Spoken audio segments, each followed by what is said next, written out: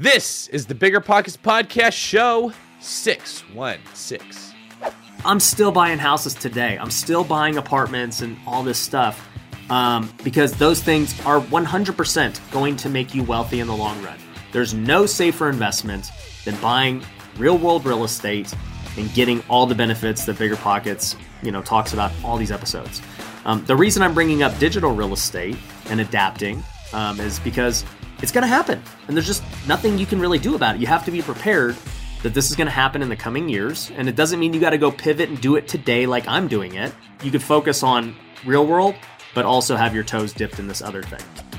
What's going on, everyone? This is David Green, your host of the Bigger Pockets Real Estate Podcast. I'm joined today by my co-host, Rob Abasolo, and a very special guest. Rob, how's it going today? Good, man. Feeling a little threatened, if I'm being honest. A little nervous because typically, I walk into the room and my hair kind of takes the spotlight. But in today's episode, we're talking to Ryan Pineda, who is, we're going to have a bit of a quaff-off, if you will. That is hilarious. Have you ever said that word before? Quaff-off. Just to him. I say, I say that we're going to shoot a YouTube video one day, like a collab, and I'm like, we'll call it the quaff-off, the ultimate quaff-off. And can you explain what quaff is for most of the people that have no idea what you're talking about? Everyone's like, why does he keep saying that word? I don't think he knows what that word means. It's like the poof on top of my head, the pompadour, if you will. He's like my brompadour. Yes, there you go. If you don't know what he is talking about, check us out on YouTube. Watch our videos there, and you can see not only Rob's handsome face, but also his amazing hair and my lack of. In today's show, we get into it with Ryan Pineda, a very cool guy who we originally interviewed way back on episode 292 of the podcast, where Brandon Turner and I interviewed him, and he talked about flipping couches. He then built a business of flipping houses. He then scaled that into a whole bunch of other stuff. And in today's show, we get into the future of real estate. We're talking digital real estate. We're talking blockchain. We're talking how NFTs are going to be integrated into syndications. It was some really cool stuff. Rob, what was some of your favorite things? Yeah, man, this is definitely one of those, I'm sure you're probably immune to this having done the podcast for so long, but I'm still getting used to this where like someone is just so engaging and so knowledgeable at a very like niche and specific type of information where you forget that you're part of like, I'm like, oh, that's right. I have to ask questions now because I'm just like listening to the knowledge bombs, if you will. Ryan's going to be talking to us a lot about, well, how he flips 100 homes every year. I mean, that's a really big part of this episode. But then we move over to the metaverse, what an NFT is, how digital real estate is the next multi-billion, multi-trillion dollar industry. And it's really exciting. I mean, it's very new. And typically this type of information can be very dry and very boring. But I feel like he presented it with a lot of charisma. It made it fun. So I'm like really excited for us to go and buy our first piece of land in Decentraland right after this. Yeah, this actually was a very fun show, and Ryan's easy to talk to, and so are you, to be fair. So this is one that you want to listen all the way to the end because we get into what you can expect in the future. So we talk a lot about what people can be doing right now to make money in real estate. But in the end, we get into a lot of what we're talking about isn't super relevant today, but it will be in a couple years. And it's good to get ahead of the curve. You want to try to move ahead of where everybody else is at so that you're there waiting when the wave hits you. All right, today's quick tip is brought to you by Rob Abasolo. Ooh, I'm nervous. This is my first quick tip. All right, quick tip here. If you're looking to learn more about digital real estate or NFTs or the metaverse, get plugged in with relevant Discords. I mean, there are thousands of Discords that can teach you about this stuff, but even more than that, get into the Bigger Pockets forums. Connect with other people that are investing in the metaverse. I guarantee you, I mean, we have millions of loyal subscribers that are all probably very interested in this very same topic. So get plugged in with the community over at biggerpockets.com. And then also, if you like this type of information at all, if NFTs and the impact of the blockchain on real estate is something that interests you, please let us know. Drop a comment on YouTube, and if this is something that you want to hear more about, we'll bring on more, educators to come and teach us about this new world that they're calling the metaverse. How'd I do? That was great. Wow. It was awesome, especially for your first time.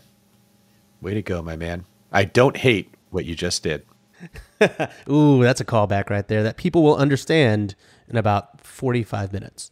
That's it. Listen to the show if you want to hear the comment that I just made. Remember when you had to pay to get a lead's phone number? It was like the dark ages until Deal Machine made skip tracing a thing of the past. Now, with your Deal Machine plan, you'll get unlimited access to phone numbers and contact information for no extra cost. That's right, get high quality, reliable information trusted by leading financial institutions, all fully compliant with the federal Do Not Call list. Explore over 150 data points, including age, gender, marital status, occupation, and a ton more. Trust me, this is the data you need for off-market deals. With new filters, people flags, and color-coded phone numbers, lead management just got a ton easier. Ready to step up your investing game? Sign up for a Deal Machine plan today and gain immediate access to this unlimited treasure trove of contact information and phone numbers. Just head to DealMachine.com/BP. Transform your lead generation and deal-making strategies with Deal Machine. Sign up today and start exploring the unlimited possibilities at DealMachine.com/BP.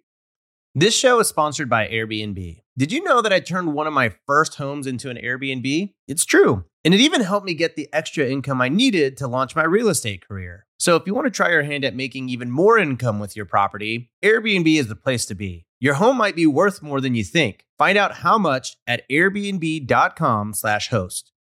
Passive income without the property headache? It's possible. There's a way to invest passively in real estate and get monthly income without any tenants, maintenance, or property management. The Wealthy have been doing this for years, and if you're an accredited or high net worth investor, you too can collect cash flow without the headaches that come from owning rentals. How? By investing in a private real estate fund with PPR Capital Management. PPR's co-founder, Dave Van Horn, wrote the book on real estate note investing for BP. But he's not just investing in notes. Dave and his team also have an extensive background in commercial real estate. And with PPR Capital Management, they're strategically investing in both notes and commercial real estate nationwide. With over $500 million in assets under management, PPR has provided individuals with a steady source of truly passive income since 2007 without ever missing a payment. Check them out at investwithppr.com. Again, if you're looking to get monthly passive income from an experienced team with a strong track record, go to investwithppr.com today. Okay, without any more ado, let's bring in Ryan. Ryan Pineda, welcome back to the Bigger Pockets podcast. What's up, David? It's good to be here. Yes, it's nice to see you again. So we first been on episode 292, where we talked about couch flipping. Then we had you on episode 407, where we talked about how your career had really exploded. And now I don't even know if there's an adjective bigger than exploded to describe what's been happening. But you and that amazing haircut are everywhere. I love it. That's right. It gives my haircut the run for the money, huh? It's we often go back and forth on who has the better hair. I think the jury's still out, though, personally. I'm sure that's what you think. Ryan, what do you think about that? You know, the first time I became aware of Rob was because he talked about my hair in a video and someone sent it to me. I said, who is this? Like, why does this guy even think he's on my level with hair? But I'll entertain it. So I'm sure that's something you have to deal with a lot in your world, Ryan. Everybody thinking that they're on your level. If you guys are not watching this on YouTube, you need to be, because they have very, very similar hairstyles, but the way that it's set up right now, they're both going in opposite directions.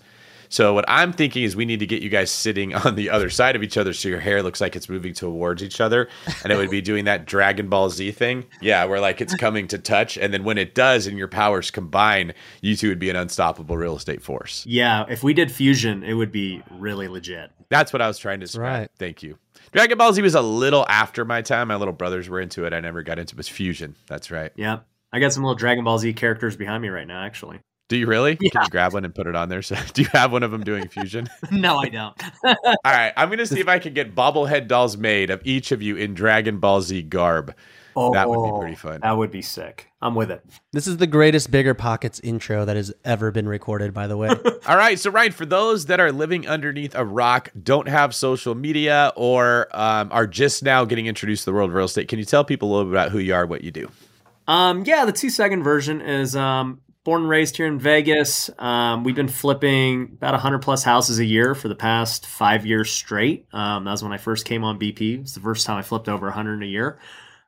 Since then, we've scaled into a bunch of other companies. We've got education, e-commerce. I've got a CPA firm, and we recently started buying apartment buildings. In the last about 8 months, we've bought 460 units. Social media, over 1.5 million followers, I think, across all the platforms, and a whole bunch of other stuff I'm probably forgetting. But yeah, a lot of things going on. Now, when you say we, is this you and your wife, or is this you and business partners? Well, I guess everything is me and my wife, because she owns half of everything I own. But my wife isn't active in any of the businesses. She prefers to stay at home and kind of let me just go out and play with my friends, and then I can come home and be a dad and a husband. So when I say we, I just kind of include everybody. Some businesses I own fully just me. Others I've got partners in. So definitely can't do it on my own. That's for sure. Mm-hmm. Awesome. Rob, you look like you're chomping at the bit to say something here, and I want to take the reins off and let you go. What are you thinking? No, man. I just, it seems like you've had monumental success really in everything that you do. Every company you start is really, really great. So I'm kind of curious, when you're starting a company here, I mean, I know, I'll give an example. I know you do flipping, but then you also have TrueBooks, which is, a small plug for you. You didn't pay me to say this, but TrueBooks is my CPA firm, and I love it. And when you're starting these companies, is it usually because you have the itch to start a company, or is it to just fulfill a need from one of your other companies?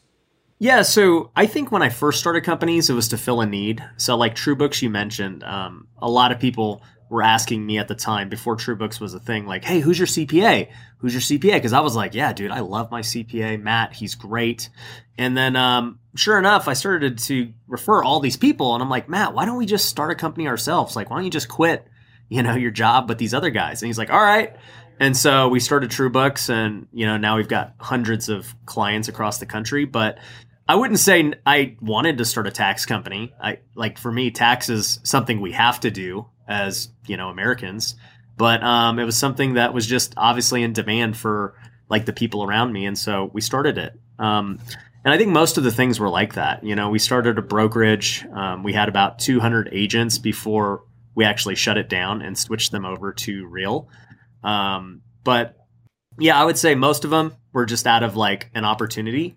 And then some of them later on, as like my social media following got bigger, and as like more partners and different things started to come to me, I started to realize like I'm only going after bigger opportunities. And so getting into e-commerce, getting into big funds and multifamily, getting into, NFTs and crypto, which, we can talk about later. Like I'm only pursuing things that are like much bigger now. Sure. And you've sort of mentioned too, like is your average deal like amount for flipping about 100 per year? Has that always been consistent, about 100? Yeah. So in 2018 was the first year we did over 100. And since then, yeah, it's been about over 100 a year. And we haven't really tried to scale that too hard until this year, where we're trying to do over 200. Yeah, and that's what I was going to ask. Is there a reason that you're staying at 100, or are you being more selective about which 100? Because it seems like scaling, it's possible that you just stay at 100, but you're just going after maybe juicier deals that have, more luxury flips, for example, which it seems like you're doing a lot more of that out there too, right? Yeah, 100%. So like last year, even though we did, I think, less deals than the year before, we made twice as much. And the reason was we did some luxury flips, like you said, but also just the market. Like we just got really lucky with the market appreciating so much. So, deals we were saying we going to make 30 grand on made 60 or 70. And that happened like every deal. It was nuts.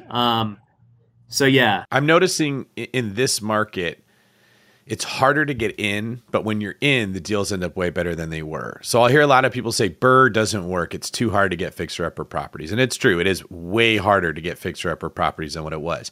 But when you get one, your ARV ends up way higher than you thought because the market is at a hand, and the same with flipping. And I've noticed that a lot of people are complaining about that. But when it was 2010 and there was tons of deals to buy, everybody was complaining because they thought the margins were too small. It took too long to sell the house. There wasn't enough people to buy them. So it was easy in, but it was hard on the back end. And one thing I've learned about life and about business is you don't get both. If it's going to be easy on the front, it's hard on the back. And if it's easy on the back, it'll be harder on the front. Have you noticed this same trend in the different businesses that you're running? Yeah, 100%. Like there's no perfect business, or else everyone would be there, right? Like it'd be so easy. Yeah. But I will say, even with the current market state, it's just like the craziest market ever these last couple of years. For us, on the front end, your strategy just kind of needs to change to adapt, So it's like, I remember when I first started watching BP, the big thing they talked about was the 70% rule. Like, you only buy flips at 70% of ARV minus repairs. And that was how I grew up learning. It's like, dude, you'll never find a deal like that now, right? And so, like, you have to adapt as things change. And so, for the longest time, I was 80% of ARV minus repairs. And then all of a sudden, hedge funds and all these people start coming in and they're like paying market value for homes. Yeah. And so you start getting more creative with these deals where it's like, there are times where we can pay 90% or more because we know we have a hedge fund on the backside who's going to buy it and we'll still make a lot of money. And so it's like you have to adapt on the front end is the point. I agree completely. And that's where a lot of the frustration comes from. This is good we're getting into this because I think probably 80% of our listeners are just pissed because everything they learned about how to understand real estate has changed when the Fed started printing all this money, when institutional capital got involved, when wholesalers got involved. Like, all this education gets spread, and now stuff that used to get to the MLS, and guys like you or me would be the first people to go after it, it doesn't even get that far upstream anymore. People pick it off before it gets there. So getting these deals under the parameters that we originally learned to understand real estate from doesn't work. So you have to adapt. But if you don't adapt wisely, you end up losing money and there's risk involved. And I think are you seeing this in your community, the frustration levels from people that are like, this isn't the way it used to be and now I don't know what to do? Yeah, 100%. And, I've been in real estate since 2010. So when I got in 2010, I saw that. They're like, man, prices are so low. And like, it used to be so easy to qualify buyers in this and whatever, right? And then we just see it progress these last 12 years. And there's always a complaint. There's always someone who thinks the market's going to crash. There's always the naysayers, yet the great investors always make money. It doesn't matter what's going on. They always find a way to make money in any market. And so, like, I'll share with you my strategy. Rob asked me this earlier of, why not try to scale more? And, even though we doubled our revenue, with the same strategy, it was just the market basically doubled our revenue for us. Our goal this year is to actually not scale flipping, but scale wholesaling. I've always been a big proponent of flipping because that's how you maximize profits. But also at the same time, I've realized flipping, once you reach a certain level, kind of has a cap, because to go and try and flip 300 houses is really hard with contractors, with materials, with raising money. But to go wholesale 300 houses, I don't want to say it's not hard because it is hard, but like, it's easier. Especially with institutional capital stepping in and paying the prices they're paying. Exactly. And so we're kind of seeing that now where it's like, man, there are deals where these guys are paying so much that we might make pretty close or the same as we were if we flipped it, and we can go wholesale it to them direct. So instead of like taking on all this risk with borrowing hard money and all this stuff, like, why not just put all that money towards marketing and just try and get a ton of deals? Like, let's go double or triple our marketing budget instead. I'm glad to hear you saying this because you're clearly successful at what you're doing, and it's because you're adapting. I think a lot of anger in our community comes from someone saying that house is not worth that much money. Somebody paid that much money, therefore a bubble should be about to burst. A correction should be happening because people are overpaying.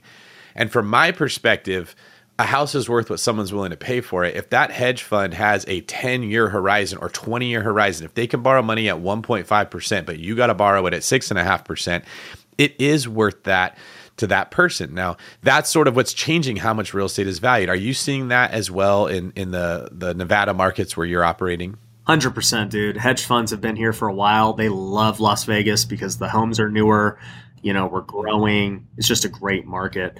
One thing I'll say about the hedge funds, and I did a YouTube video about this, is I've been watching them since 2010, right? Like, I remember watching Blackstone come to the foreclosure auctions and pay market value on every house. Everyone's like, those guys are idiots. What are they doing? I was one of those, dumb idiots calling them idiots. Yep. And sure enough, they knew. They're like, this is the best opportunity ever. We're buying every house imaginable that we can get our hands on. And so they did it. And then, you see it still today. Like, these hedge funds are all buying. They're paying over everyone else cash. Like, they're so dumb. It's like, no, These guys are not dumb. These are like the smartest people in the world. You don't like, they know things that we just can't even understand. And they have a different business model, like you said. But the one thing I'll say that's different this time around than 2008 is that because the hedge funds own so much real estate, not only just single family, but apartments and other things, you know, these guys ain't liquidating their properties. Like, they don't have to. So whenever people talk about rates being raised and all this stuff, I'm like, I get that. It's going to slow it down. But the only way you go into like a recession in real estate is when just there's this massive amount of supply and not enough demand. And where's the supply going to come from? The hedge funds aren't selling. Like, the moment a hedge fund buys a property, like, just pretend that property's gone forever because it's not hitting the open market anymore. And if it ever does change hands, it's just selling to another hedge fund and they're self-dealing. Yeah, it's the more likely scenario, right? Yeah. Well, I'm so glad you're saying this, because on our podcast, I've been spending more time talking about macroeconomic trends, like what the Fed is doing with money. So you mentioned that your revenues have doubled even though your work was the same. The problem is what that money's worth is definitely not the same. So you probably didn't double the actual purchasing power. You're just trying to stay ahead of inflation. And that's something that institutional capital hedge funds understand. They look at the big picture. They see how much money our country is printing, and they say that's going to force real estate values up. If we can buy real estate, even though we don't do it as precise as the mom and pop investor that really analyzes that deal specifically, they just go in there and buy it sloppy. But those macroeconomic winds at their back are so big that it makes them make sense. And I've sort of adapted my strategy based on what I see them doing. Obviously, I can't do it at the rate that they're doing it at. But instead of saying, all right, I'm buying this property based on what it's going to perform like in year one, I'm saying, okay, if I own a property for 10 years, what's going to make it make sense? Now the area starts to matter a whole lot more than just whatever the spreadsheet showed right away. Hedge funds have a lot of money in reserves. They're not short on capital, okay? So if something happened and values went down, like you said, they'll never have to sell that home because they have so much money. Are we all keeping money in reserves to weather this storm? Right? Like, you've got to adapt what you're doing. And maybe that'll be like the theme of today's show, is how to adapt. Yeah. Because you've got it down. And I love to hearing your perspective on the ways that you're adapting. And one of them, like you're describing, is getting into things that are not just real estate. You talk about digital real estate. So how did you get interested in that concept? Yeah. So, you know, I got into crypto back in 2018 on that first hype train where, you know, Bitcoin hit 20 grand. I was like, dude, I'm buying some of this. I don't even know what I'm buying. And, you know, I bought it at 20K to watch it crash, you know, right after. And then, you know, the next couple of years I said, dude, crypto's stupid. It's just a hype thing, like whatever, right? You know, because I got burned. Well, around 2020, when the pandemic happened, I started looking closer into it because I started to see more people talk about it again and why it was important with the government printing all this money. And I started just like learning about how the Federal Reserve worked and all of the issues with it and, you know, how we print all this money. And this was before we printed all the money, by the way. Like, tons of books I read were predicting that this money printing was going to happen based on our current supply. And so, you know, short story, like, you see it, Bitcoin skyrocketed and Ethereum and all these things skyrocketed. And you start seeing all these other companies like taking it seriously now, financial advisors and like people like Chase saying this stuff is a scam, it's stupid, to, yeah, we're now opening it up only for our richest people, right? And so I'm like, okay, cryptocurrency is like going to happen and it's going to play a big role. But then what I didn't realize was, man, there's this whole other side of the coin that's actual like utility beyond just being a currency. There are these things for blockchain and for NFTs where, you know, real estate is going to be dramatically affected. And the more I started researching it, the more I was like, this is the future. Like, I'm 100% convinced that real estate is going to change so fast in the next 5 years with blockchain and crypto. Like, there's no doubt about it in my mind. So for the people at home, could you give us like a very just, you know, explain like I'm 5, what the blockchain is, and then maybe we can start talking about some of the applications of that to real estate.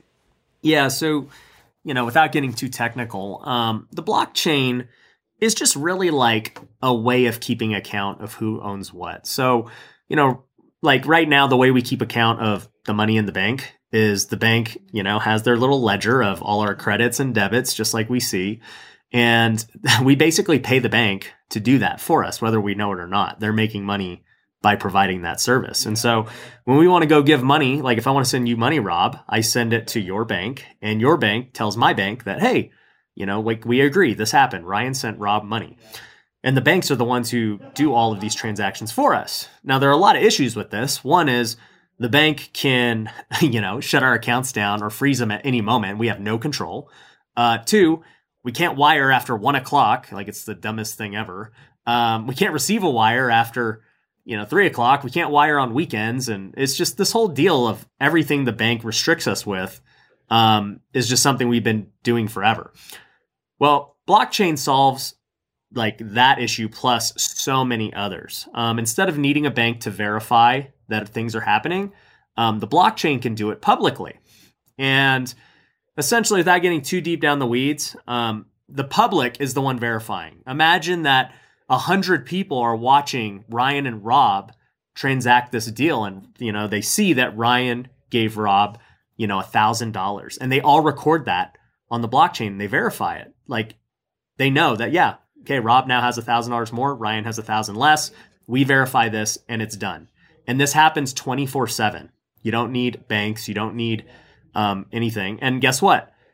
Nobody can shut down my wallet or my money. I own it 100%. The government can't take it. I can send Rob money at midnight if I want, and he'll get it really fast and people will verify it. So the blockchain is great for that. And this is why we call it decentralization, because you don't need any central authority to verify these things. And so once you understand that concept, it opens up the door to do these types of transactions in all the ways we can think of with real estate. So it's really exciting. Yeah. Well, I agree with everything you said. I was going to say that, but you said it pretty good. So I won't even expand on it. I mean, let me ask you this. Here's a question I would have. Venmo seems to operate the way you're describing, but that's because Venmo is still tied to a bank account, right? So it's sort of an intermediary that lets you move money through this channel, and then during banking hours, it can be moved into an account. Would blockchain be serving the same purpose, but without the intermediary? Yeah, I don't think you need either. You don't need Venmo or the bank, right? Because you just have your wallet and you can send direct without any of them. And Venmo still has its limitations too, because like I sent someone $2,000 last week, and then I had to send someone else like $2,500, and Venmo was like, "Oh, you've reached your limit for a week." That's a good point. Yeah. And they force you to use emojis, which I can't stand. It's like, I think that's also why Venmo exploded, was they were the only app that got people using emojis versus all the other ones that were doing the same thing. Yeah. Yeah. So they have their limitations for sure. And I mean, that's just the most basic form of transferring money. Like when you start applying this concept to real estate, you realize like this is the future. And so like the first and easiest technology that everyone like can make blockchain applicable to for real estate is the actual chain of title on a home, right? So right now, title companies make so much money. Like title companies' margins are crazy for what they make on the title insurance they charge.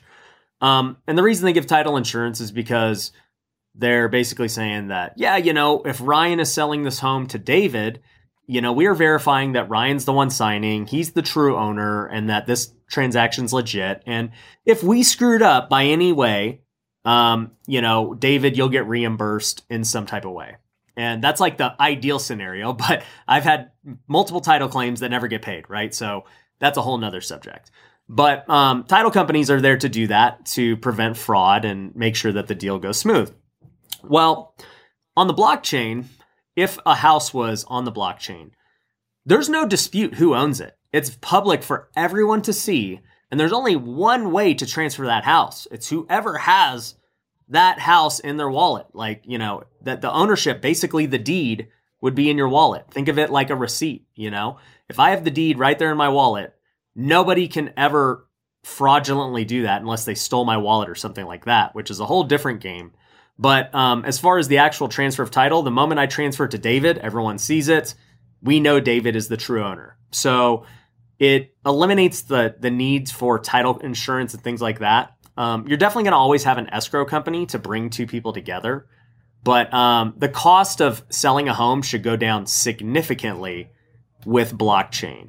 And it's only a matter of time before cities and different counties start adopting this.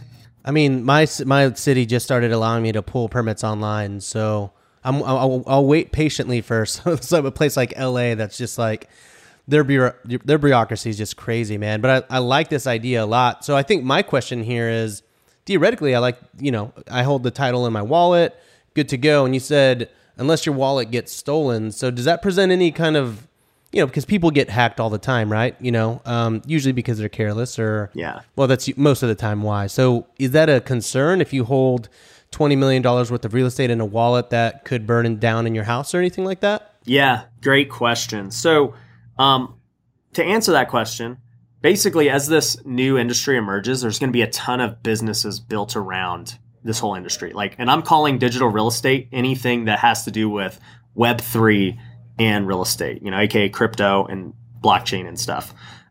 So there's going to be businesses that are built for this specific purpose. Some will allow you to basically, they'll hold your wallet for you, right? You don't trust yourself. You're like, hold my wallet. I'm going to pay you a monthly fee to do this. And that business themselves will have insurance to ensure, if they get hacked or they lose it, they'll have economies of scale where it's like they're holding billions or maybe even trillions of dollars of real estate and deeds that, if they get hacked some way, there's an insurance, claim on it versus everyone getting insurance for this. So there's going to be a business that pops up for that. But, one point to think about with the title company is I know 10 years ago when I first got into real estate, to record the deed at the title company, they had to literally run the deed to the public recorder and give it to them physically. It was crazy. That was 10 years ago. And then 5 years ago or something, they all of a sudden start saying, yeah, we can e-record now. And so they start doing e-recording and that's a game changer. And then in COVID, they start saying, well, you know what? We can do virtual notaries now. We don't have to have this whole thing in person. So the trend in just the last 10 years is going towards more and more tech, more and more virtual. And when you start to realize the limitations that we place on ourselves of why can't you sell a house on the weekends? Why doesn't it get recorded if you missed 5 o'clock? It's so dumb because it doesn't have to be that way. I agree. I mean, it just is. It is the way. So we have no choice. You know what I mean? And I always say this because there are so many companies that disrupt what we've been used to, right? Forever we thought taxis were the only option. Then Uber comes, boom, on demand. Hotels were the only option. Airbnb comes along, boom, a hotel on demand at someone's house. This is something like that, right? Where we only know title companies. We have to abide by the old dinosaur rules. And now effectively what you're saying is we're still going to have all these different companies that are sort of protecting and insuring and holding, but it's all becoming digitized and it'll be digitized on the blockchain. And it'll be cheaper. That's the big thing. Even though new companies will emerge, tech always makes things cheaper. If you think about a Tesla should be so expensive with what it is, the amount of technology that car has and how much better it is than a car 10 years ago. But you can go get a Model 3 for not that much, right? It's crazy, but that's how tech works. It gets cheaper and better. Cell phones are the same way. TVs, everything. TVs, yeah. TVs I remember I bought a 32-inch TV back in college for $800. And yeah, that same TV now would be I don't know, $150. I say that all the time. TVs are the only thing that gets better and cheaper over time, other than maybe cell phones. Even though, well, I'll say, David, it's all tech. Cell phones, cars are getting better. Like I said, it's everything about it with tech. It's called Moore's Law. As far as tech exponentially getting becomes better. More efficient. Yes. So let me ask you this, Ryan. This is a complete side note. I don't want to distract.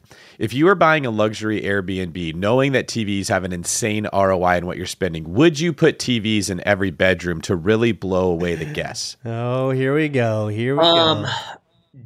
Well, I'm actually NFTing an Airbnb, which we'll talk about later. But I didn't plan on putting TVs in every guest bedroom, no. Thank you. It's not about them watching it. It's about the impact it makes because their TVs are so cheap. I guess point goes to Rob, though. Ryan sided with you.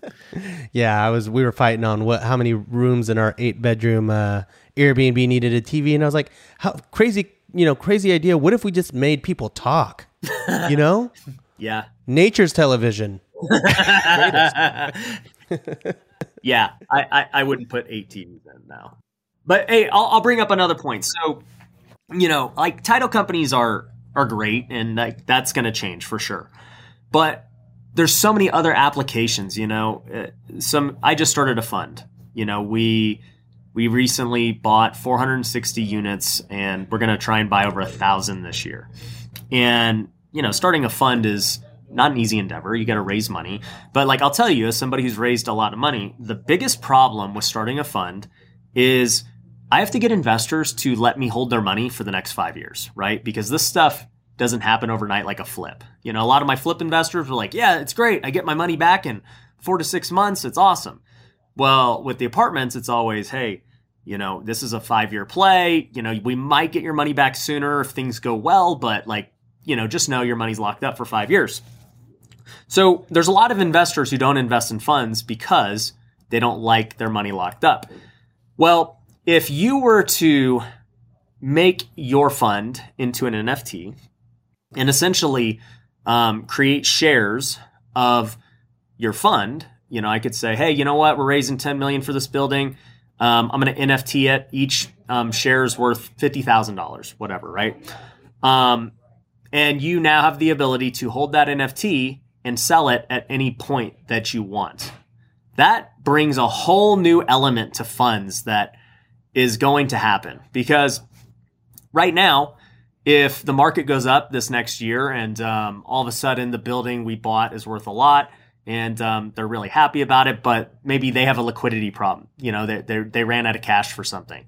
Or maybe they think the market's going to crash. They don't agree. They're like, dude, Ryan, you need to sell. And I'm like, well, you don't really have a say, right?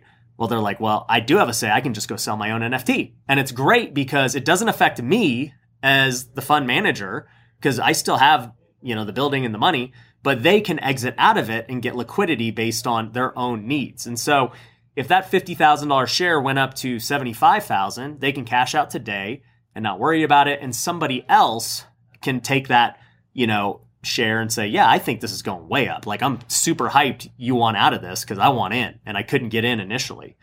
And, that's going to cause funds and everything else to be this whole new game, which I'm super excited about because it takes all these investors who didn't like funds because of liquidity and now allows them to get in these deals.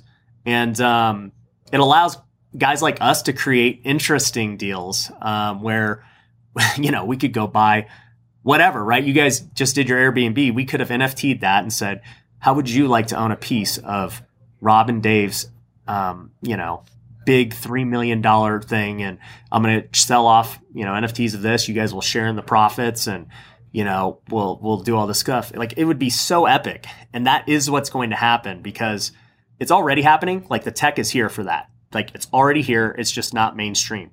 The moment it starts becoming mainstream, you will not be able to do a fund without it because your investors will demand it. And it costs you nothing as the fund manager to do it and structure it this way. So that's going to be something that is huge. Yeah, I love the liquidity of this. And this is something that I've been really following on, learning a lot from you, honestly, about kind of this new twist on the fund, if you will. And I guess I have a few questions on this. So let's say that you NFT a fund and, someone goes from $50,000 and they're buying to $75,000 and they buy out. Great. Let's say that it goes from $50,000 in value. Let's say market quote unquote crashes and it goes to $25,000. And then a stream of those investors freak out and they just cash out. Does that inherently hurt the value of that fund or of that property? Or is the property somewhat protected because it still has the real estate kind of as collateral? Yeah. So, for me as the fund manager, obviously it sucks that the market crashed. And in the real world, yes, the property lost value in that scenario. But it's not like we get a margin call and we're forced to sell the entire property because all these other people want to sell. It actually is great because I still get to, have this property and we get to ride it out until things get better. And we get to swap investors for people who actually believe in it, right? There's going to be other investors who are like, dude, this is a steal. The fact that I get to get this for $25,000, Like this building's worth way more than that in the next 3 to 5 years. And I know that these investors don't want to wait. That's cool, but I'm happy to get into this. So it's just in either scenario, good or bad, it's the right way to do a fund and raise money. You're basically kind of turning it into a stock. Yep. Buying a share in a company, you can sell that stock to someone else that wants to buy it. If you personally are invested in something and you're like, man, I want to buy my own house, well, you can sell your share, use that money to go buy your house. Somebody else just sold a house and maybe they need to put their capital to use. And so they can take that 5-year horizon. Is this what you're referring to when you talk about digital real estate? Yeah. So it will do all of that. And that, the fund is great as far as NFTing it goes. But when I say digital real estate, I am talking about the entire industry as a whole. Like this is going to be a multi-trillion-dollar industry here in the coming years. I saw an article about a week ago from Goldman Sachs, and they were talking about how they're starting to see real estate as with crypto, this digital real estate, become its own tradable asset class, which is what you were referring to. Like they're going to trade these shares and these NFTs heavily because it just makes real estate, which is traditionally illiquid, liquid. And you could NFT any property. Like that's where the future is. But there's a lot of other parts to digital real estate too. So the fund is one portion. The title is one portion. The other portion of this is the whole metaverse. And that's what most people think I'm talking about when I say digital real estate. But my first thing is like, how do we get the real world underway first? Because that's where easily like the safest and most applicable ways to do it are. But in the metaverse, that's like a whole different ball game that's going to be huge too, but the risk is like extremely high because there's a whole bunch of different metaverses. There's going to be a ton that pop up. Which one's going to work? Then it opens up the question of what do I even do with all this land I'm buying in the metaverse? And yeah, we could talk about that too. Like that's a whole other industry that's going to be huge. Yeah, I'll touch on that. But before we do, I wanted to ask kind of on the fund side, because I know there's a lot of people that are invested in funds in the Bigger Pockets community. If they all own NFTs in this fund, and then you as the fund manager decide, oh, hey, the property is appreciated $7 million. Can you go and sell that property if the ownership is kind of in this like locked, NFT that's in someone's wallet? Does that make sense? Yep. So there's a lot of third-party companies right now that will set up these funds and, basically tokenize them or digitize them, right? And so the way they're set up is that, when the fund manager does sell, like those shares get paid out, for whatever the principal was, plus, any profits and stuff like that. So it's all written into the smart contract and all that. So they'll still own the NFT. It just really won't have value anymore. It will be like a certificate. But, this is, and for everyone listening, most people are still like, I don't even know what an NFT is. So like the way I would envision, or the way I always tell people an NFT is it's not just a picture of a freaking ape or anything. An NFT is just a receipt. That's all it is. And so, the receipt that you own this house, the receipt that you own this art, the receipt that, like Gary Vee, he's got VCon coming up. Like this is your ticket to the event, right? And so at the end of the day, when you go redeem that ticket at the event, like theoretically it's lost its value because you used it for that event, but you still have the art and the NFT, and like that has sentimental value and collectible value too. You think about all these people who have saved tickets for concerts and sports games and things like, it becomes a collectible. Like imagine having every ticket of, all the VCons you went to or any concert. Like it's people have been doing that forever in just physical tickets. So that's kind of what would happen with the fund. It would have a history of like, yeah, dude, you want to know what I invested in? Look at my portfolio. Here's all the tickets of the NFTs. And I got this payout, once the fund ended, quote unquote, right? This show is sponsored by Airbnb. Did you know that a long time ago, before I ever started my real estate business, I turned one of my first primary residences into an Airbnb? And that's the extra income that I needed from Airbnb that gave me the confidence to go out and work for myself and eventually quit my 9-to-5 job. And now I have dozens of Airbnbs all over the country. I've even partnered up with the old David Green on a recent property in Scottsdale to take our portfolio to the next level. And of course, we host it on Airbnb. But you don't need to be a full-time real estate investor to start on Airbnb. As a matter of fact, I was self-managing 10 properties while working my 9-to-5 job, so I know anybody can do it. Think about it this way. You're looking for extra income and going on a vacation. Wouldn't it be great to rent out your space and let your property pay for itself while you're gone? I did this one time. I pitched my wife and my roommate, because we were house hacking, on the idea of renting out our home, and it paid for all of our expenses on a trip to Mexico City. So go and give it a try. It might just change your life, just like it did mine. And I really do mean that. Your home might be worth more than you think. Find out how much at airbnb.com/host. You're trying to close on your next rental, so why is your insurance company dragging its feet? With long lead times and never-ending paper forms, it's no wonder it takes forever to finally get a policy. Modern investors deserve better. They deserve Steadily.com. At Steadily.com, you'll get fast, affordable landlord insurance available online 24/7 in just a few clicks. You can even get next-day coverage, which takes just minutes, by the way, to obtain. And you can do it all from your phone. Steadily was founded by landlords who created insurance products tailored to the unique needs of this industry. It's their sole focus, and that's why landlords nationwide consistently rate them 4.8 out of 5 stars. So whether you've got a single-family, short-term, or multifamily portfolio, Steadily.com can secure the best coverage at the best price to protect your properties. Discover how Steadily can save you both time and money on your rental property insurance. Visit Steadily.com for a commitment-free quote tailored to your needs today.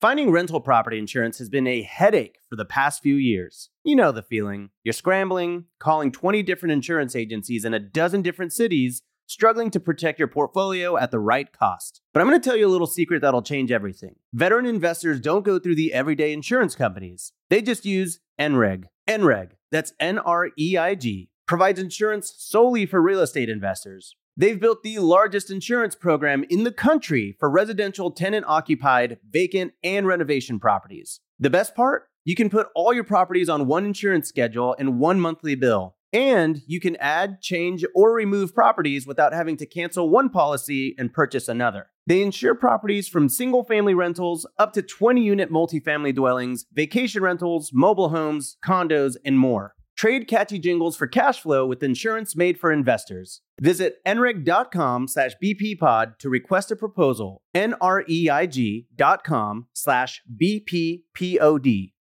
Top real estate investors love to talk about how they save so much on taxes. But how are they able to build rental property empires while skirting Uncle Sam?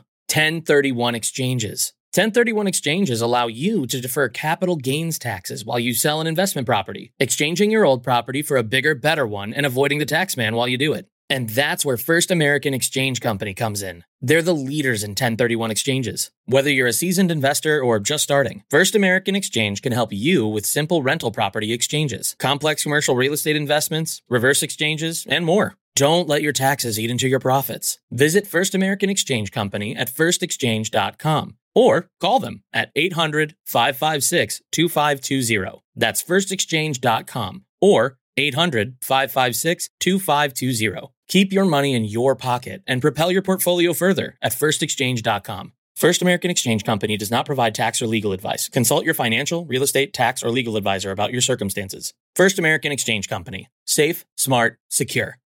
Okay, cool. So let's move into the metaverse, because I think that this is where it really starts to get very, very interesting, very conceptual. So can you kind of walk us through the idea of the metaverse and then maybe some of the platforms associated with it to help kind of make it a little more tangible? Yeah. So with the metaverse, I'm sure people if you haven't seen Ready Player One, I would say go watch that. Like, that's the dream of the metaverse. Like, people literally just go there, they hang out, they play games, they do stuff. You got your own virtual land and house. Like, we're not quite there yet.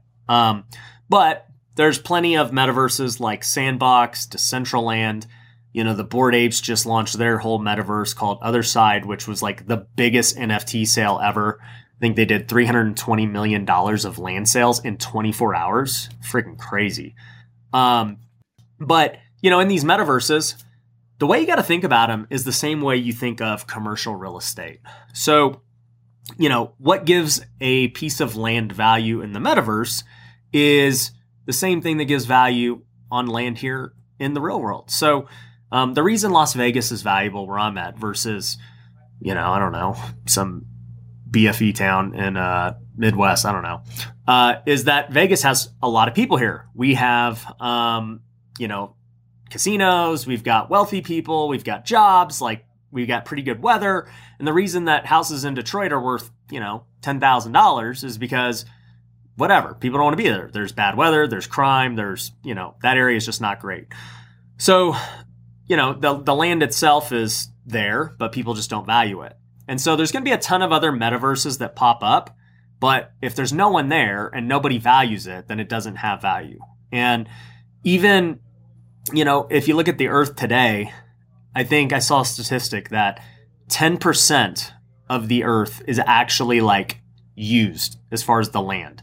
So that means there's 90% that's like not valuable at all. If I go drive to California from here to Vegas, I'll see land all day, but nobody values it. Nobody lives there. There's no proximity, but it's there.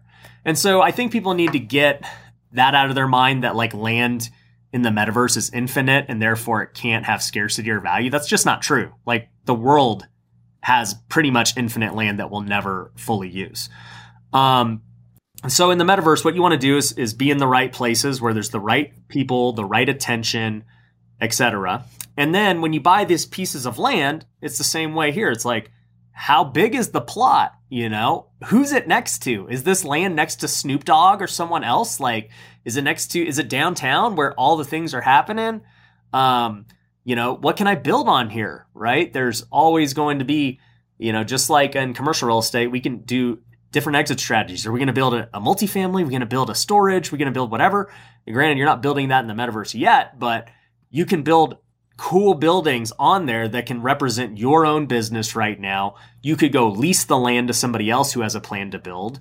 You could go start building for other people. You could have games and a store right there. Like the list goes on and on, on what you can do with a piece of land to monetize it.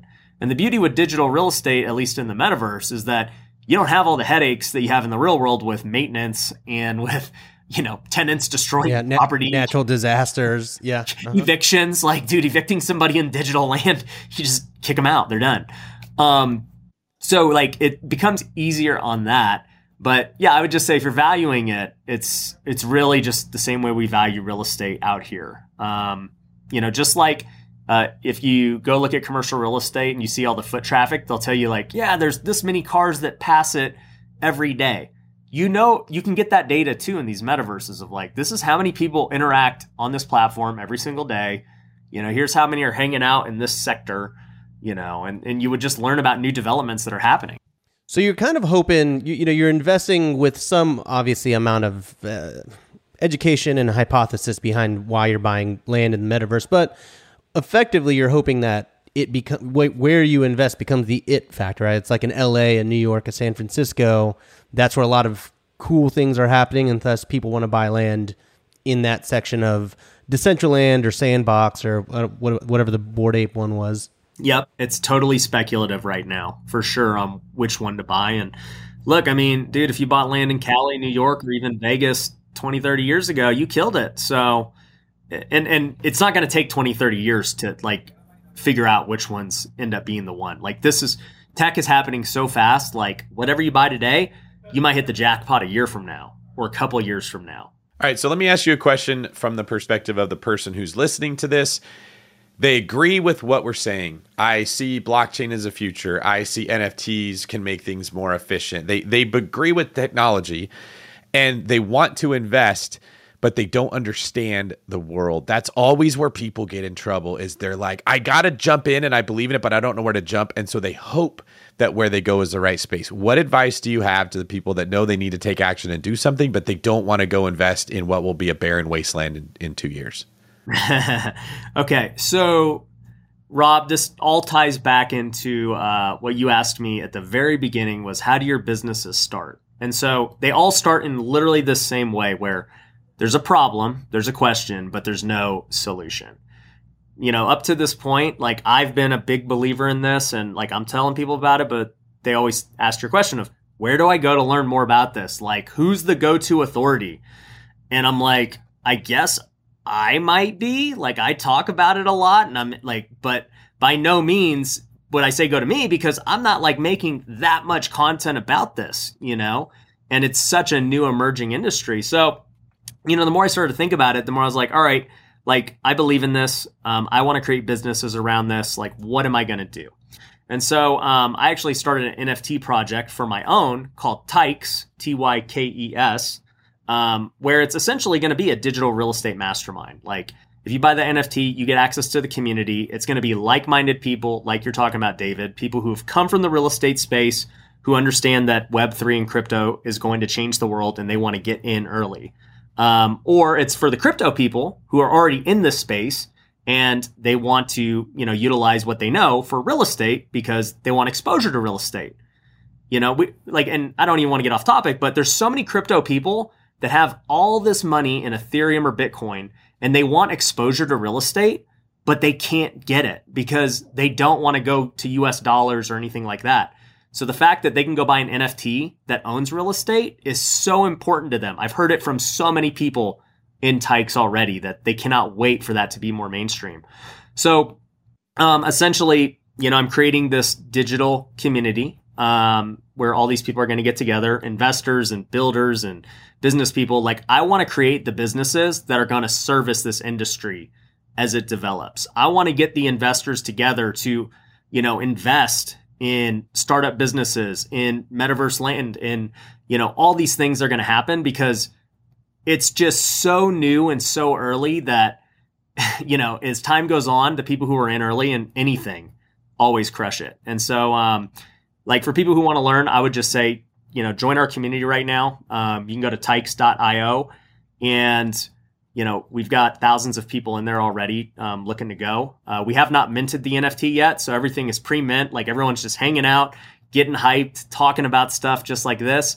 But once we mint here in probably early July, then things are going to get really fun because we have a whole bunch of stuff that we're going to be doing with real life events, courses, trainings.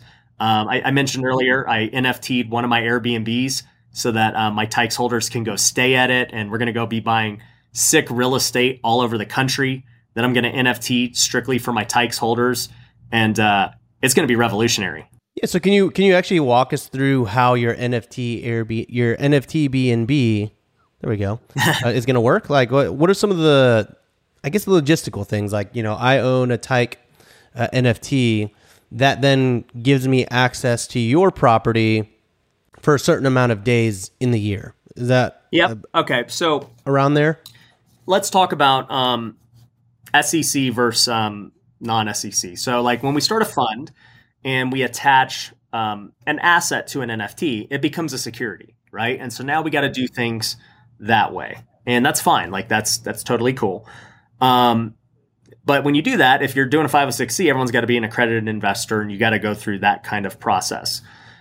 If you do what I'm doing, it's not actually attached to the asset in that, they own the Airbnb.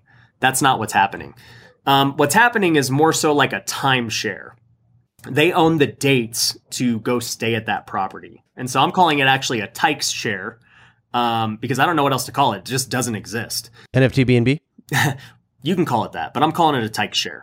So essentially what will happen is, if you mint a Tyke, you can do what's called staking it. Essentially, like, you would lock it up. And so that when you lock it up, that means you can't sell it. You can't do anything with it. It's just like when you deposit money into a CD or something, right? It gets locked up and you get a return. When you lock up a Tyke and stake it, you're going to get a cryptocurrency native to the Tykes ecosystem. It's going to be called Tycoin. And with that Tycoin, you're going to be able to buy all this stuff in the Tykes ecosystem. You can buy, tickets to our real life events. You could buy education, courses, trainings. There's going to be a whole bunch of things you could buy. But one of the things you could buy is the dates to one of these Tike shares. And so I've already bought a house in Las Vegas. It's a $1.5 million house. I've already furnished it. We've already got it ready for this Tike share. All this is out of my own pocket. I haven't even made any money with Tikes.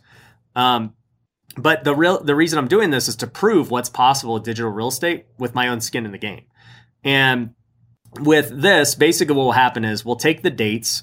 Let's just say, there's 365 days a year. To keep math simple, let's just say there's 300 days that we're going to go turn into NFTs. And we break them into 3-day chunks. And so basically there's 100 NFTs that each represent 3 days out of the year. And so maybe, Rob, you go and get July 3rd to July 5th, right? You got the 4th of July in yours. Like, you're hyped to come to Vegas for 4th of July. And, basically you're going to own the rights to those dates for whatever period of time we put on that NFT. It could be 1 year, it could be 2, it could be 3 years, right? And you now have this NFT for the rights to stay there. And you can do many things with it. You could go stay there and enjoy it. You could go sell it to somebody else and make money. But at the end of the day, it's not a security because, you don't own the property. You're not making cash flows from the property itself is actually not making money. It's losing money because I'm letting you stay there for free with coins that we gave you for free. So it's a really crazy concept that's going to be fun to do because essentially for me, as Tikes grows bigger, and we get more amazing people in the community, like, I want to attract them with these cool things, these cool events and like innovative things to show what's possible. And we're going to end up doing deals together, whether it's businesses, whether it's funds or joint ventures or other things. I'm just trying to get a bunch of cool people together so that we can see what happens from that. Because we all have been in masterminds here before. Like, it's super powerful and it just doesn't exist for digital real estate yet.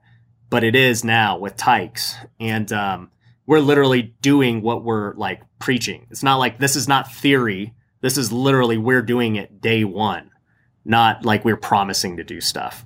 So I really like the idea of that. I mean, it's very cool. And I'm kind of curious, you bought this house. Did you buy this house when you NFT'd it with the intention of making any sort of cash flow from it? Or is the house just sort of a cost of doing business that will eventually kind of grow into a way bigger, profit machine in this industry? Yeah. So the house, I actually bought it just as a normal rental for myself. I was thinking about Airbnb in it or just making a long-term rent. Like, it was cool. Like, I bought this before Tikes. But as it got closer to being completed and as the roadmap and game plan for Tikes started to kind of finalize, I was like, dude, this house would be the great, first Tike share. And so I said, you know what? Instead of like making money and cash flowing on it like I was I'm going to put it as a Tike share. Now, with these Tike shares, like I said, I personally lose money because I'm not making any income. Like, people are staying there for free. Like, when you go spend your Tikecoin to buy that NFT, we actually burn the Tikecoin. It's just a way to control inflation, unlike the government, right? For us, it's like you said, to me, it's a cost of doing business. But at the end of the day too, I still own all these houses. So I'm getting depreciation. I'm getting the tax benefits and all this stuff like over the years. And if I own a bunch of sick houses in like Tahoe and the Dominican and, wherever around the world, like, that's also going to benefit me, even if I'm losing money for a couple of years because I'm not making any cash flow. Like, the amount of exposure and press that it gets Tikes in the community will far outweigh, any cost of like the maintenance. Yeah, and that's a good point to bring up because I often say real estate has a personality. Different assets behave differently, and different human beings work better with different asset types. For instance, you might have a really intelligent, high C on the disc, numbers-oriented person. They tend to love multifamily. It's a little bit easier to predict how that's going to perform than residential, which is a little more, in my opinion, art than science. You don't know what areas are going to go up in value. You don't know what the Fed's going to do. You don't know what rents are going to do or how many other homes are going to be built. The comparable sales model is much more difficult to predict than the income-based approach model that multifamily runs on. Well, you also have time times in your life where certain assets make a ton of sense and times where they don't make sense. So you might be a doctor making a buttload of money and you just want to put money in somebody else's investment and make yourself a return on that, and you're good to go.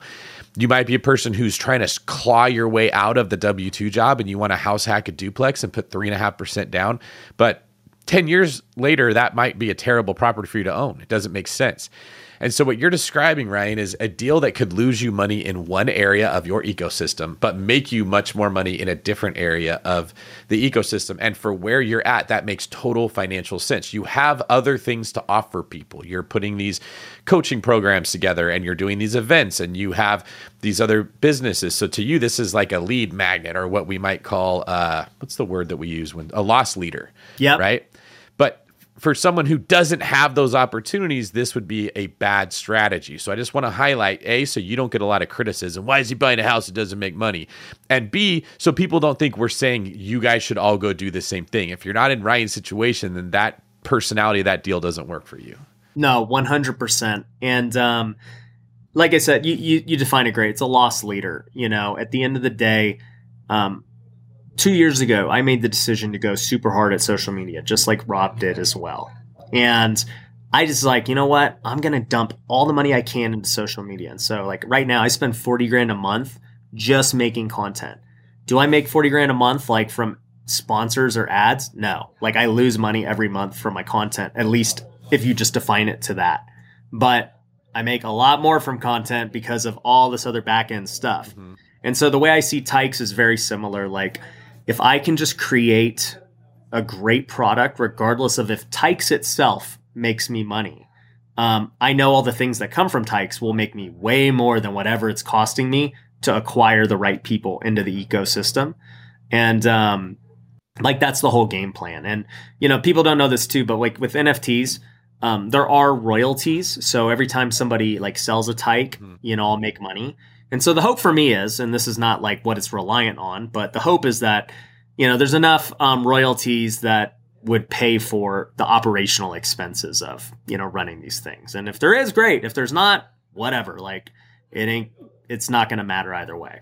Well, yeah, and I think, are your future plans to keep minting Tykes, or is it more to launch Tykes 2, right? Like a whole nother NFT project, or is it always going to live under the Tykes umbrella?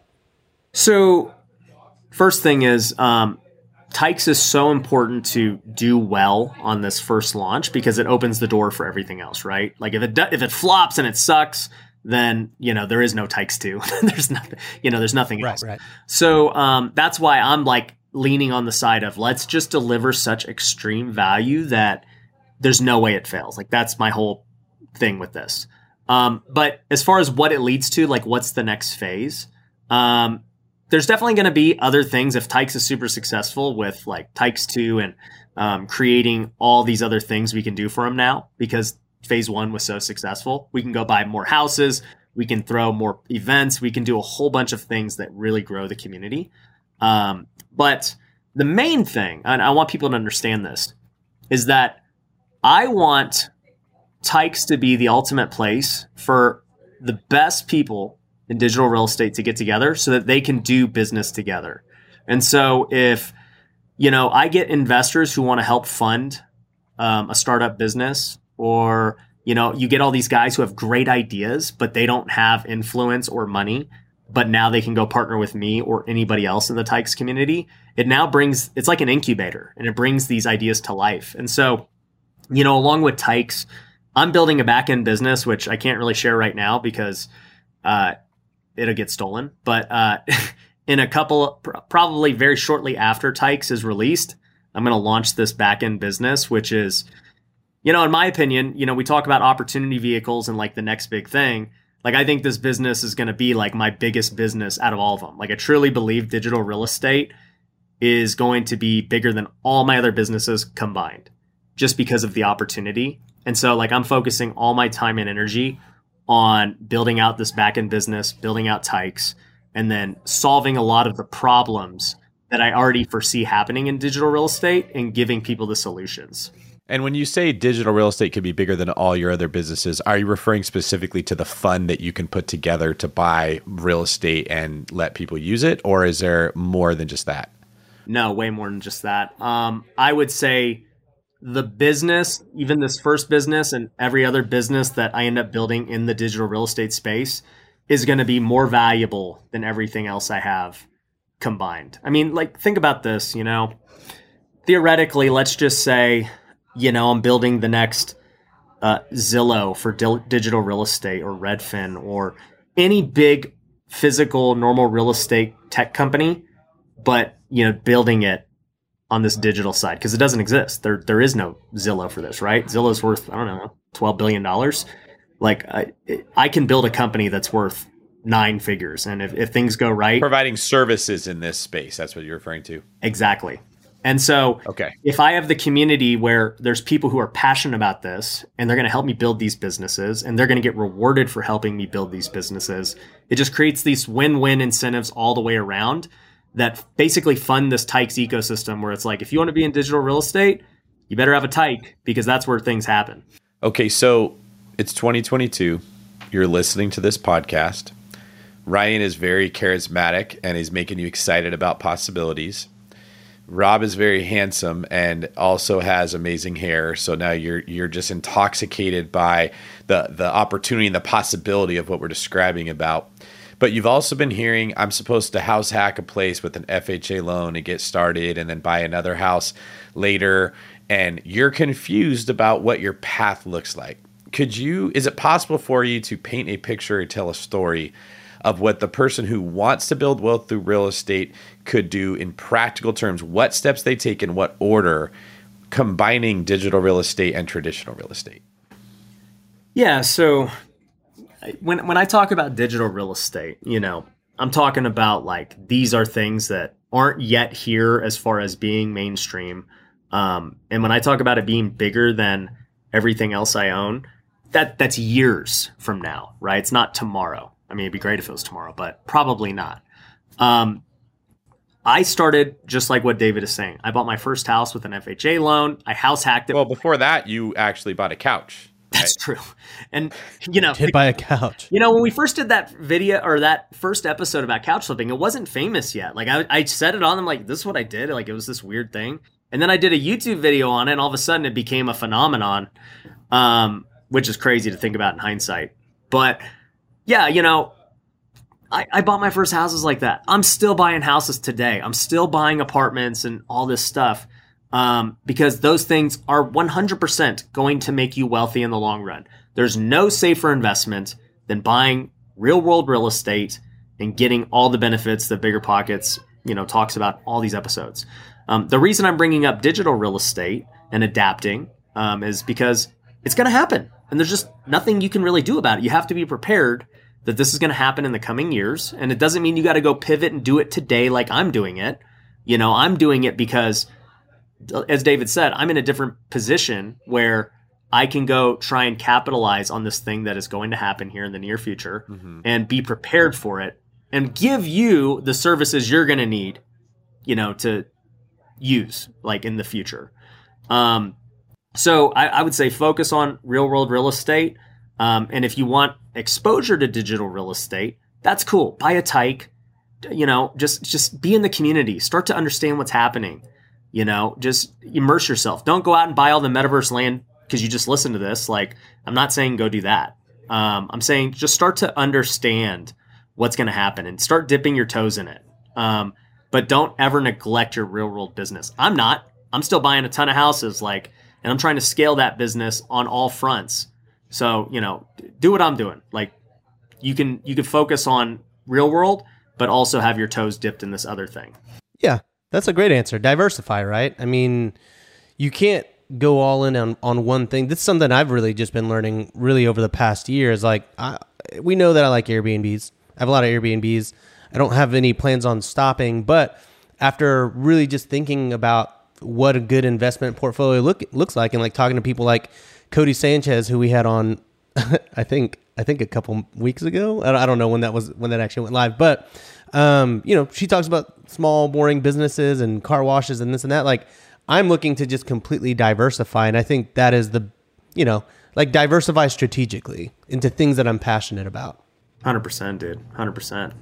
Well, one of the things we talked about with Cody is what you're doing, Ryan. Now, obviously, most people are not going to do this at the scale you are. It'd be great if they did, but if we're just being completely transparent, Ryan at one point was a professional athlete. He has an insane work ethic. You're very intelligent. I don't know how you don't look any older than the first time we interviewed you. It's kind of pissing me off because I've aged about 30 years in the 3 years ago that we did this, and you're looking younger. But you got that going for you, right? You're very, very driven. You're a focused human being that sort of had your mind molded in this direction of I got to work with everything I have to achieve a goal. You didn't achieve the goal that you originally wanted to. And so now you've got this fire that you're applying to your new thing. Like, not everybody has that. But for those that do, this is a path that should be considered. This is just my opinion, okay? I'm not speaking for Bigger Pockets. This is not me stating it as a fact. I think it is going to continue to get harder and harder and harder to find cash flowing properties in real estate. It's not going to get easier. I don't think we're going to have a crash. I think that, like we started the podcast saying, institutional capital is going to step in. They're going to buy up a lot of the traditionally cash flowing stuff that new investors would start with. They're going to go into those markets with cheaper price points, with a better price to rent ratio, and they're going to look for the multifamily properties that there's the training wheels that every investor traditionally learned how to operate as a real estate investor, and they're going to be soaking those up, and it's going to get harder and harder to find them. But you still want to find a way to bring income in that isn't just from a job. And this is a really good path, especially when there's connections to real estate. It's sort of in the same world. Ecosystem is a really good phrase. So I think your model doesn't have to be done at the scale you're doing it at or that I'm doing it at, but the principles absolutely apply for people that are trying to improve their lives. And Cody talked a lot about how you can buy businesses that are related to real estate. You can buy your CPA firm. You can buy the property management company. You can buy different pieces in your world and get income from that. Yeah, no, 100% agree. And I agree with you too, that it's going to keep getting harder and harder. It's funny, when I first came on Bigger Pockets in 2018, the majority of my deals were from the MLS and wholesalers. Like, I did over 100 deals just from those two sources. As I go into 2022, like, that has gone down significantly. The MLS obviously is much harder to get deals now. Wholesalers are much smarter now. They know they can go direct to the funds and other things. And so they don't sell me the deals they used to sell me anymore, And so in order for my real estate business to continue to be strong, we've had to adapt. We had to start getting deals differently. We had to start marketing ourselves. We had to start selling to hedge funds and building connections. And so we've been able to adapt, and this has probably been going on for like the last 2 years where like things have gotten crazy. So from 2 years in 2018 to 2020, my business had to change dramatically. And now in 2020 to 2022, it's changed dramatically again. And so if we think 2022 to 2024, I agree with you, David. Like, it becomes more and more competitive. Doesn't mean you can't succeed. We're going to always find ways to succeed. But it does mean you need to also look at other ways to make money.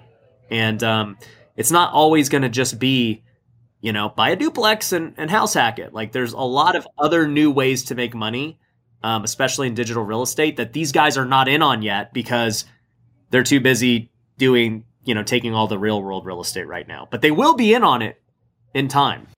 Yes, you're always trying to stay a step ahead of them. That's why you have to adapt, because they come in like Godzilla and just stomp on all the buildings that we were trying to make. So you got to go build another civilization. And this supports my unpopular opinion that the goal of real estate is not to buy 3 houses, quit your job, live on the beach, and never think and never grow. It's not the way that nature intended us to live. And when you do that, you don't see the hedge funds coming in and stealing all the properties. You don't see the changes like we're talking about with digital real estate, right? You're just looking at the Mai Tai that's in your hand, patting yourself on the back for 3 years of hard work.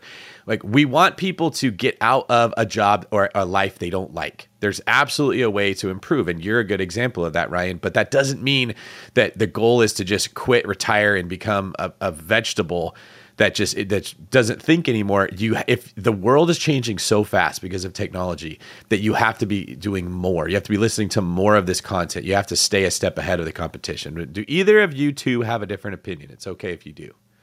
No, I don't think so. I mean, I agree. I don't disagree with it enough to have a firm POV to like disrupt our friendship over in the podcast. You know, like overall, I'm like, yeah, that sounds good. I love how Rob says this. Rob's a big fan of saying, I don't disagree, instead of saying, I agree. You never really know where he stands. He's like the master of Switzerland. I don't hate that opinion, but I also don't love it. Ryan, can you give me a solid answer? Let's not the politician answer that Rob did. I'm not a politician. I always tell you straight how I feel. Unlike Rob, we're going to start calling Rob a coward for being in. Rob the Coward. That's my new Instagram handle. Rob the Coward at gmail.com. At Gmail. So, no, I'm all about innovating. I mean, as you can see, like just in the 4 years since my first Bigger Pockets, we flipped. We had to change how we flipped because wholesalers weren't sending deals the way they used to. Then in 2020, you get a pandemic. Everybody's trying to pivot and adapt. And I said, you know what? I think social media is going to be what's big. It turned out to be the right play. 2 years later, everybody's now trying to understand social media and like actually use it. And now I look, where's the world in 2 years? 100% real estate investors are going to be in digital real estate. I don't want to say I can guarantee it, but like it's going to happen, and it's going to keep getting more mainstream. And the sooner you get in, the better it is, because you're, a first mover. So that's my opinion on it. Yeah, it's not crowded right now. I mean, I think real estate is always like everyone flocks to this one thing. It gets super crowded, and then the next person moves over, and they're like, "Oh, I'm making a lot of money." Everyone moves. I mean, it's like for a long time it was multifamily, and then long-term rentals, obviously, and then short-term rentals comes along, and these dumb YouTubers open their mouth, and then short-term rentals become very, very popular. And now that's the thing, right? And so now returns went from being 40 to 60% to like 15 to 30%. Oh, boo-hoo, right? Still a pretty good return. And the same thing now with like NFTs, and I could totally see this metaverse stuff being the same thing where we're all like sprinting right now. There's a lot of space to be had right now. There's a lot of space to play in. And then in 2 years, it's going to be like, all right, we're all here. Now what's next within the metaverse? I think with the metaverse is like, it seems it's so much more expansive because it's not real world, right? Like there's a finite amount of space on Earth, but in the metaverse, it's infinite. So it's like very interesting to see the possibilities, honestly. It's like I'm just barely understanding this right now, but I gotta imagine it gets pretty crazy in a couple of years from now. In 2 years, you and everyone else will you'll know so much more. Like you'll be, I don't want to say an expert, but like it'll be normal. You'll be like, yeah, okay, we have our crypto wallet and here's how we do things. Like it's pretty simple. Yeah, well, you're fighting the good fight, man. I mean, I think the hardest thing in this space, and the reason I haven't really tackled it all that much, is just the education component. You know what I mean? Like if I'm explaining to an investor how a short-term rental works, and they're like, wait a minute, people are going to stay in the house and we're still going to make money. And it's like very hard sometimes to like work with an investor and teach them just Airbnb, like to invest in me. I'm always like, how am I going to explain to them crypto or NFTs or like, the metaverse? So you're doing it right. You're like educating people in a very digestible way. That's going to pay off for you big time, because after just this conversation, I'm like, yeah, I feel empowered and very knowledgeable in the world of NFTs and the metaverse. Like I know enough now to at least understand where to start researching. And that's always the hardest part for people, I think, getting into this. 100%. And I'll tell you too, it's not easy because it's not like a mainstream thing. Like if I make an Airbnb video on YouTube right now, it's going to crush, right? People love Airbnb. Can confirm. When I make videos on the metaverse and how to open up a wallet and how to buy an NFT, they flop every time on YouTube. And, as you know, it sucks as a creator because you spend a lot of time. It hurts the algorithm. It may affect your other videos after that one. But I'm putting them out anyway because I just know that they need to be there. People need to understand how to do it. And then, I can point them to it. Like, look, I already made you this playlist. Look at every video. It flopped, but the information is good. If you're serious about this, here's how to do it. And those are the influencers that I think people should trust. Because like I was telling people on this podcast when shelter in place first came, I think you're going to have a lot of inflation. I think the government's going to print a lot of money. They've shown that American taxpayers don't want to take the hit that we need to take. They shut down the entire country, and a lot of my contemporaries were screaming, the sky is falling, get out of real estate, cash is king, we have a huge depression. And I was the only voice that I knew that was saying, that's probably what should happen, but I don't think it will. And I got a lot of heat for that. There was angry people that how could David possibly be telling people this? And lo and behold, we've had maybe the hottest market I've ever seen since that point up to now. And so it's often the case when people tell you what you should hear, not what you want to hear, that you don't like it. Their videos are not getting as many views. They're not popular, but just like you said, now everybody's looking at what you were saying back then and like, or what I was saying, and they're saying that makes sense. It's the same thing with what you're doing. Your videos that at the time will be 4 or 5 years old are going to be very popular. At least you can point back and say, I told you guys what was coming, even though it wasn't popular. And you know, the example that stands out to my mind about this is QR codes. Do you remember when QR codes were very first released? I don't remember how long. Yeah. Yeah. Nobody cared. It was a long time ago. Like it was a quick, like, what's that thing? What am I supposed to do? All right, whatever. But it never really caught on, and it was just kind of mildly annoying, but you knew about it. And then when COVID came and restaurants didn't want to put menus on the table, QR codes exploded. And like everybody was using QR codes for all kinds of stuff, right? That happens as things evolve. This is right there, but no one needs to go to that. We still use title companies because it's comfortable. We're used to it. That's what realtors like using. That's what loan officers like using. That's what sellers like using. Well, there will come a shift where something happens and people say, I don't like that anymore. And boom, people flock to the new thing. So I want everyone to keep that in mind as, like you're saying, these videos are not popular. That doesn't mean that they're wrong. Right. 100%. Hey, man, I don't disagree with that at all. You're a coward, dude. Love it. All right. Well, Ryan, this has been great having you on the show. I really appreciate your time. I know we're talking about getting me on your show, so we'll have to do that. I'll make a trip out to Vegas and we can record some. We got to respond to his text messages first. Yeah. You know, you can't just ghost him. Yeah, it's true. That's the problem we were saying with the group text messages. Everyone assumes that somebody else is going to reply to it, so then nothing ever gets done. I've been keeping that thing alive for the last hour. Yeah. So anything you want to leave our audience with, Ryan, before we get you out of here? Yeah, I mean, if this digital real estate thing is something you want to do, definitely join the Tykes community. Tykes.io, TYKES.io. We'll love to see you in there, and let's pioneer this new wave of digital real estate together. Ryan, where can people find out more about you? If they want to just get your killer TikToks and Instagram reels and YouTube shorts, where can we find you? Easiest way, just ryanpineda.com. It's got links to all my socials. We're on every platform, so yeah. David, what about you? You can find me at David Green 24. Most boring name ever. You can find me on YouTube at David Green Real Estate, where we make topics about stuff just like this. This is what I see coming. It might not be here yet, but if you want to get ahead of the curve, that's where you can do it. And then how about you, Rob? You can find me at Rob Built on YouTube, Rob Built on Instagram, Rob Built Toe on TikTok. Yeah, and that's pretty much it. You can find me on those. I don't know. Sometimes I'm on TikTok. Just follow them all. It's all good. Yes, follow everything. Rob Bilto on TikTok. It never stops making me laugh every time I hear that. Ryan, what's the channel or the medium that we're gonna put when we do one together? Where can people follow if they want to see that? That podcast will be on YouTube, so go to Ryan Pineda on YouTube, and we're gonna cut that thing up into a ton of reels and get David's most embarrassing things he says, and make some great clips out of it. I trust you will make sure you get the most unflattering angles and comments as possible, and then blast them out into the world. We're gonna definitely take them out of context for sure. Yeah, but it doesn't scare me because I'm not a coward.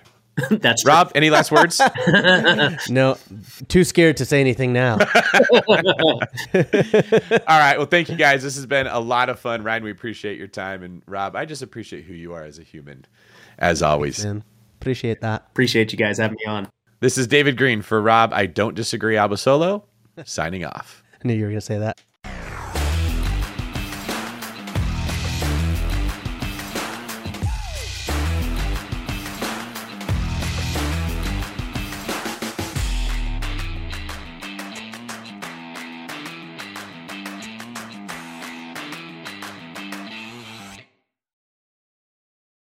The market is changing, and finding your way can be tricky. Rates shift, headlines whirl, but your goal hasn't changed. You want financial freedom, and the best investors know it's not about timing the market, it's about time in the market. If you're ready to get into the real estate investing game or take your game to the next level, finding an investor-friendly agent is your next step. With BiggerPockets Agent Finder, you can find the right agent in minutes. Just head to biggerpockets.com/deals and enter a few details about what and where you want to buy, and bam! Instantly match with an investor-friendly agent who fits the bill. These local market experts can help you navigate the neighborhoods, analyze the numbers, and take action with confidence once and for all. This free resource is only available at biggerpockets.com/deals. Get an agent, get the deal, and get closer to financial freedom at biggerpockets.com/deals. That's biggerpockets.com/deals to find your investor-friendly agent today. The content of this podcast is for informational purposes only. Past performance is not indicative of future results, and all host and participant opinions are their own.